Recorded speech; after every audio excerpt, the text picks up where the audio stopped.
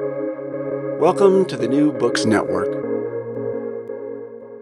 Confounding, exhilarating, and contagious. Emotions matter, and so does applying emotional intelligence. Welcome to Dan Hill's EQ Spotlight, the podcast where emotions rule. Whatever the topic, how do hearts and minds collide? Find out with your host, a college professor turned globe-trotting EQ entrepreneur. His mission? Each week, Dan joins prominent authors in decoding how emotions drive outcomes and make people tick.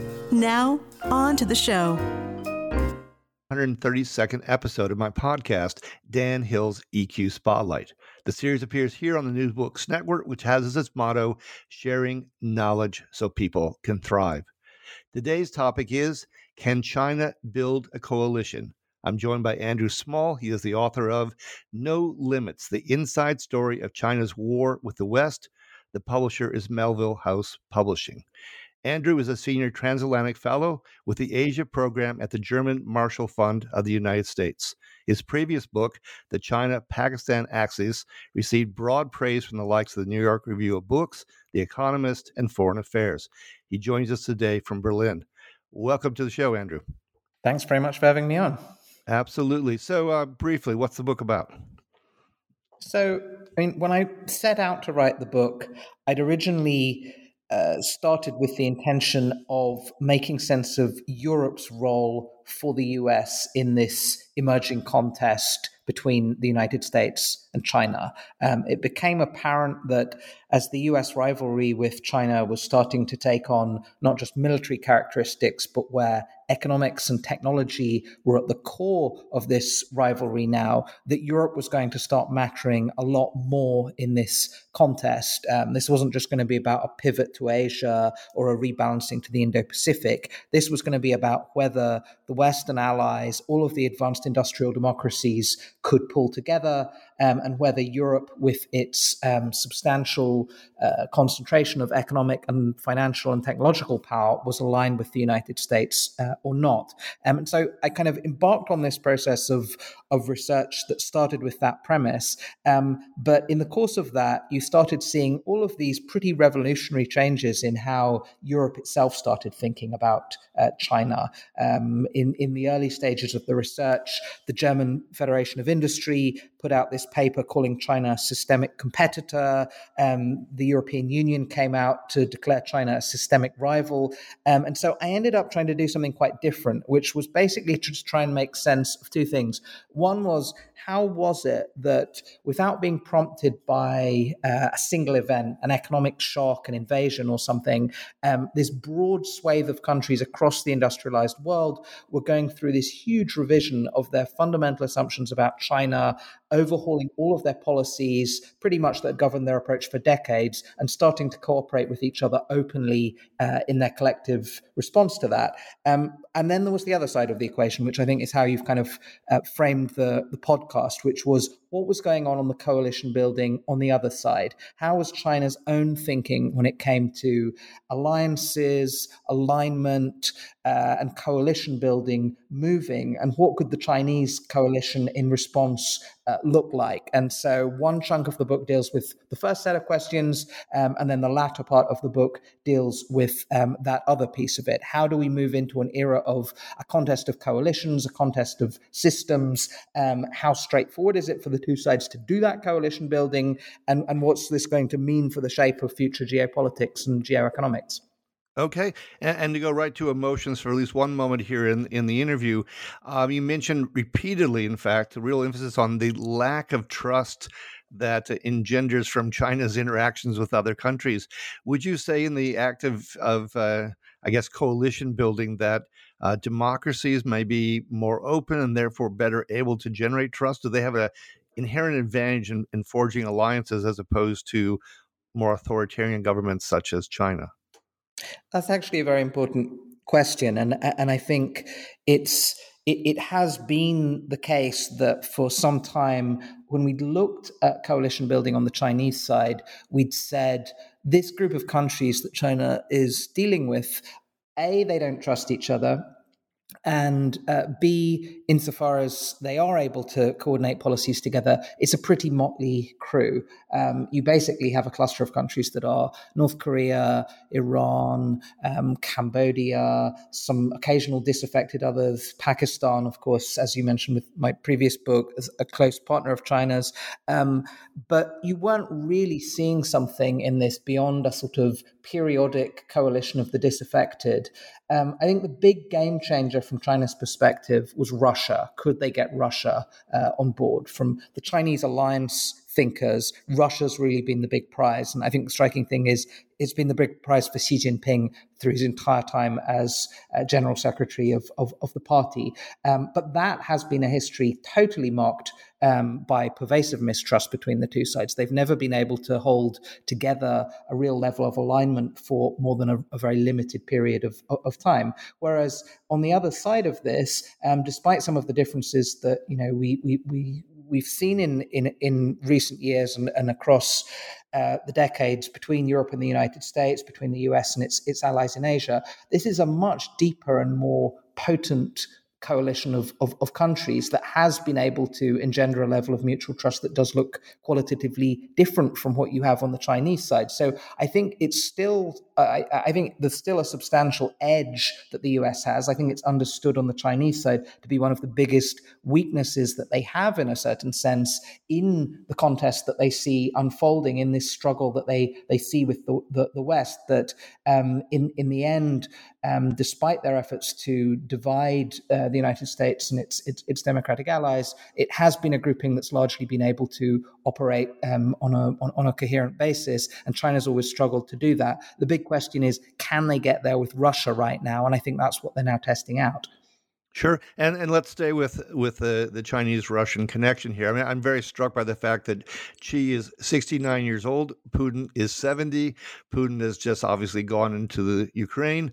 Everyone's wondering whether or not Xi is going to go after Taiwan here at some point. I mean, what's your sense of that? I know that's putting you at risk of having to make some sort of prediction or at least forecast of what's going. But as I read your book and knowing in part that you're based in Berlin, I kept thinking about the buildup of Germany prior to World War One, and I started thinking about timeframes and wondering, my God, what are we possibly facing here in the near term? Yeah, and I mean, when I lived in Beijing in the mid-2000s, and I used to get these readouts every now and then from the meetings that visiting leaders would have. One of the ones that struck me, and I mentioned quite early in the book, was one of the visits by Putin to Beijing, and the readout from the Chinese Politburo Standing Committee members who'd met with him through certain other third parties to me was that they'd really had this kind of meeting of minds, not necessarily on the overall geostrategic picture, but certainly on their domestic issues, that they had this kind of shared outlook when it came to pushing back against what they saw as US-led color revolutions. They were kind of trading tips on domestic authoritarian techniques, internet censorship, foreign NGOs, all of these sorts of things. And so, I mean, I think this is the question when it comes to how the two sides look at each other. You do have increasingly a view that is a common strategic outlook that says that the primary challenge that they both face is their contest, again, not just with the United States, but with the West, with the Western liberal order in general, and a growing willingness, not just on Russia's side, which we've seen over a longer arc, but on the Chinese side, to push back against that more openly and in ways that look more dangerous, as you mentioned in your question with Taiwan. But you do also have this kind of like-mindedness element that's there. Xi Jinping seems to have had an affinity with Putin.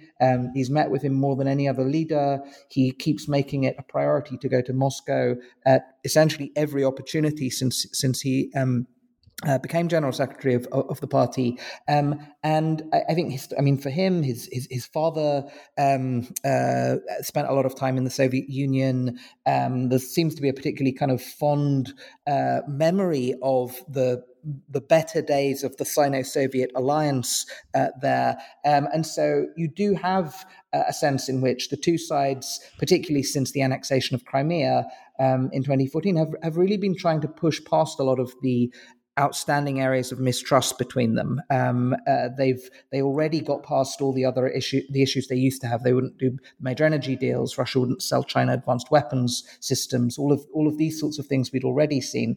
But in the most recent couple of years, as we saw with the joint statement that provides partly the name of the book, the No Limits joint statement that Putin and Xi issued last year, and then reinforced by the visit to Moscow, I think they are finding ways to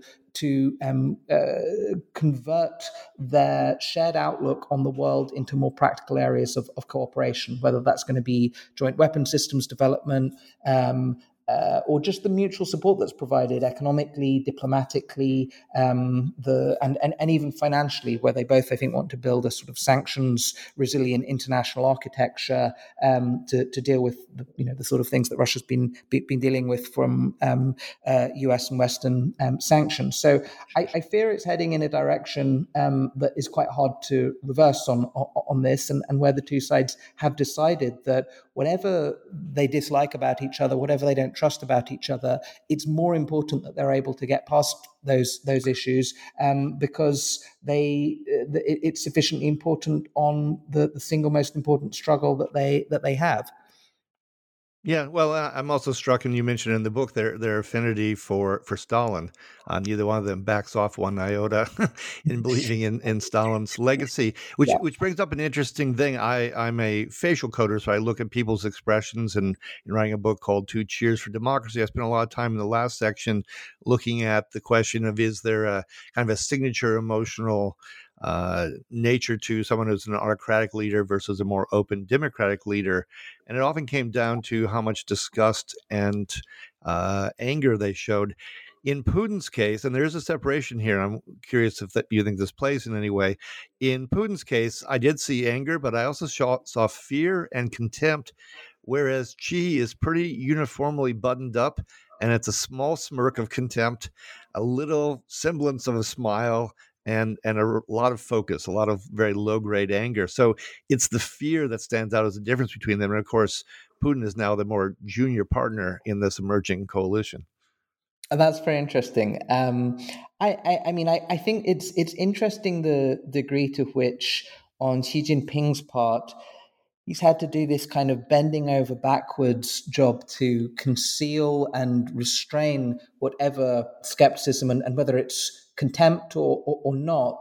Clearly on the Chinese side, there is a view that Russia has made some calculations that have weakened its position, that the judgment calls have been wrong in important ways. I think that's going to be how they see in the end the invasion of Ukraine as well. I think that's a calculation that they would have considered to be ill-judged. They thought that there were some previous military adventures that Russia had been involved in, including the annexation of Crimea, including what they did in Syria that were relatively successful. But I think you do have this question on the Chinese side about whether there is this kind of looking down on where Russia is now, but simultaneously an understanding that you have to dampen this down. You have to make sure that you show Russia respect, that you show Putin respect, and that this is the precondition to being able to establish the kind of relationship that you need. And I mention in the book this moment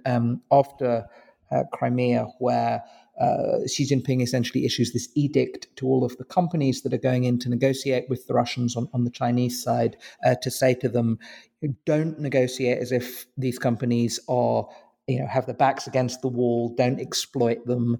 This is something we'd seen Chinese companies do before with Iran and certain other countries, but essentially to say the stakes are too high politically and in other ways for you to damage this by going ahead and doing this. Negotiate on normal terms. Don't do stupid deals, but at the same time, don't be exploitative and create that impression. And so I think the way you characterize these dynamics right now, and what you were seeing, it's not a bad encapsulation of some of those trends that we're seeing on the Chinese side and how this has moved. And certainly Russia and Putin in a much more anxious position on this at the moment. The balance has shifted quite markedly. And in a certain sense, For Russia, this is now a matter of necessity that China is a partner.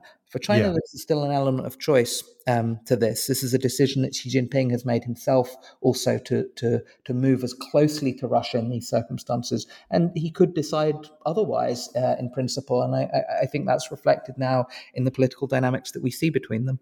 Yeah, well, I've traveled in both countries, and China, of course, struck me as very productive, very focused, and Russia as much more disorganized, even almost chaotic in some ways.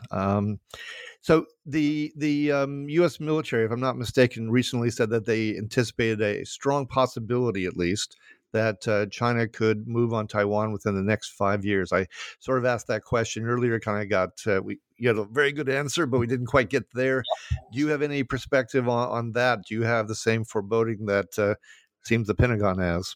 Yes, I mean, I suppose I answered some of the China Russia piece of this, but on that part, um, what we have on the timelines for this is we have a timeline from that Xi Jinping has put in place for kind of military readiness, and this is going to be a big threshold that China crosses in the next few years. I think the intended timetable for this is 2027, but I think what you're seeing in terms of what the Pentagon and various others on the US side are now raising is this is going to be a matter of choice for China as well.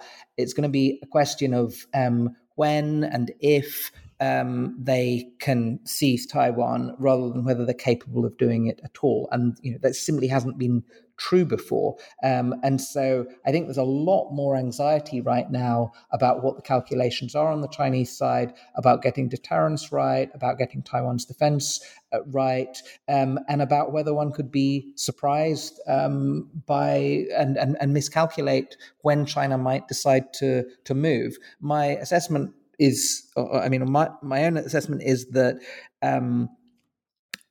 China's still not ready, and I'm still not sure whether they're going to be confident enough, particularly given the lack of combat experience that the PLA has. They haven't been involved in a war since 1979, and I think there's still going to be questions on the Chinese side, and particularly after what they've seen in the last year about Sure. whether they make a big miscalculation there, because they've got one shot at getting this right in a certain sense. If they get it wrong, there's a real risk to the party's legitimacy, and I think what they're also trying to assess is how much damage is caused, for instance, to their long-term economic situation in the way that we're seeing with Russia. Sanctions haven't prevented Russia from doing what it's doing or changed its approach on the battlefield, but they're going to impair Russia's technological progress and its entire economic future as a result of this. And in some ways, this matters more to China even than it does to Russia. So I still think there's going to be hesitation, but we're going to move into a zone on this where they may see an opportunity at a certain moment, and they may see a window in which they decide they have to act, and we're going into essentially a much more dangerous few years as a result of that. Sure. Two more questions before we end. I remember when I was in Beijing and in the Forbidden City, there was a plaque that essentially said that they saw themselves, China, as the center of the universe. Well, we have Macron in Beijing. So we have this whole dance of protecting our democracy, and yet we also want economic viability, and China's a big market. How do you see those tensions between upholding democracy and upholding the economy playing out, maybe particularly from a European perspective? I mean, this was a tricky visit where I think the European side, and Macron brought the European Commission president with him as well, Ursula von der Leyen, Yep. partly to send a message on Ukraine, partly on this China-Russia question, and to signal essentially that if China were to provide lethal aid to Russia, this would have significant damage on the wider relationship with Europe. Macron, of course, trying to solicit China's help as well to put pressure on Russia, even though that, for the reasons we've discussed, I think is completely unrealistic. But simultaneously bringing this huge business delegation with him. As von der Leyen in the week before had made this very significant speech in which she kind of laid out this pretty forceful case about concerns about where China was headed and talking about European need to de-risk. I think there's a big debate at the moment about what de-risking amounts to. Are you essentially just taking the steps needed to cut off China's access to the most sensitive technologies and maybe reduce dependencies in a few risky areas? Or are you really unraveling some of the economic relationship that's built up between the two sides, and trying to create the conditions not to have broader market dependencies on China, not to risk various industrial sectors. And I think that's in Europe certainly a debate that's sharpening at the moment. But where I think on the domestic piece of this, which says there are areas in which the presence of, for instance, Chinese tech firms in the European digital infrastructure could pose real risks to to not necessarily the fundamentals of democracy here in Europe, but that certainly can have a pernicious effect on this. I think that's really a debate that's moved much faster and harder in that direction in the last few years. I think there was just a big difference between the intertwining of normal trade ties versus the intertwining of this kind of deep level of involvement of Chinese technology in European infrastructure. And the book, for instance, spends a lot of time on 5G and everything that played out on that front, for instance. But I think some of these things are being wrestled with by everyone at the moment, because we all still have huge commercial relationships with China, even in the middle of all of this. It's true for the US, it's true for Japan, it's true for India. For anyone who's anxious about where China's headed and the security and democracy risks that China poses, we're doing this in an environment in which we still have this absolutely vast trading relationship at the same time to navigate. Yeah, no, absolutely. So last question. Winston Churchill, of course, very famously characterized Russia as a riddle wrapped in a mystery inside an enigma. I'm curious how you might characterize China today. The helpful thing about China right now is Xi Jinping has made a lot of things a lot less enigmatic. We had to do a lot of deciphering back in the day, and we had to read China's intentions carefully and try and make sense and interpret all of these things. There were internal party documents, there were public statements, and there was what was in the legal system, and there was what was done informally, all of this sort of thing. Xi Jinping's just put a lot of this stuff out there. If we go to his speech from even a few weeks ago at the National People's Congress, he now just talks openly about Western containment, encirclement, and there's a much more explicit framing on Xi Jinping's part about struggle.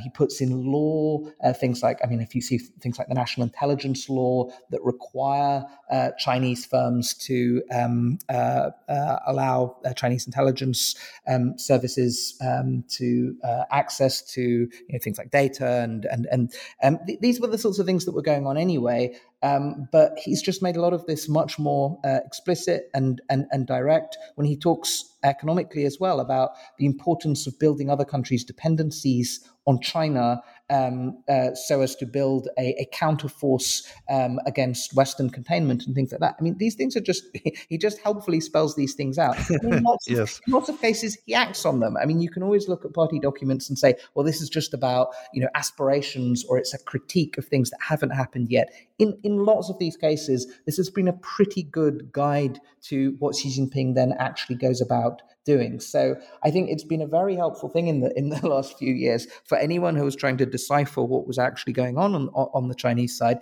The system is harder to deal with. It used to be that you would, you'd have your friends who would give readouts of internal party discussions and things like that. At the moment, Xi Jinping makes all of this stuff pretty clear. And so I think in one way it's become a little bit easier, particularly with the concentration of power that he has as well, to be able to interpret, at least in the coming years, where things are headed in a way that I think beforehand you had to decipher a whole series of different factions in the party, different interest groups and things. At the moment, it's Xi Jinping, and it's pretty much what he says he wants to do. Yeah, no, I think that's an absolutely excellent answer. Wonderful stuff. So I want to thank you, Andrew, so much for being my guest here today. For my listeners, this has been episode 132, Can China Build a Coalition? My guest, Andrew Small. He is the author, once again, of No Limits, The Inside Story of China's War with the West. If you've enjoyed today's show, please give it a rating or review on iTunes. Finally, as listeners know, I like to conclude every episode with an epigram. In this case, I found something from the poet W.H. Auden, who I think meant this as a joke, but the world has changed so much that it might actually prove to be prophecy. He said, "I'll love you, dear. I'll love you till China and Africa meet, and the river jumps over the mountain, and the salmon sing in the street." Until next time, take care and be well.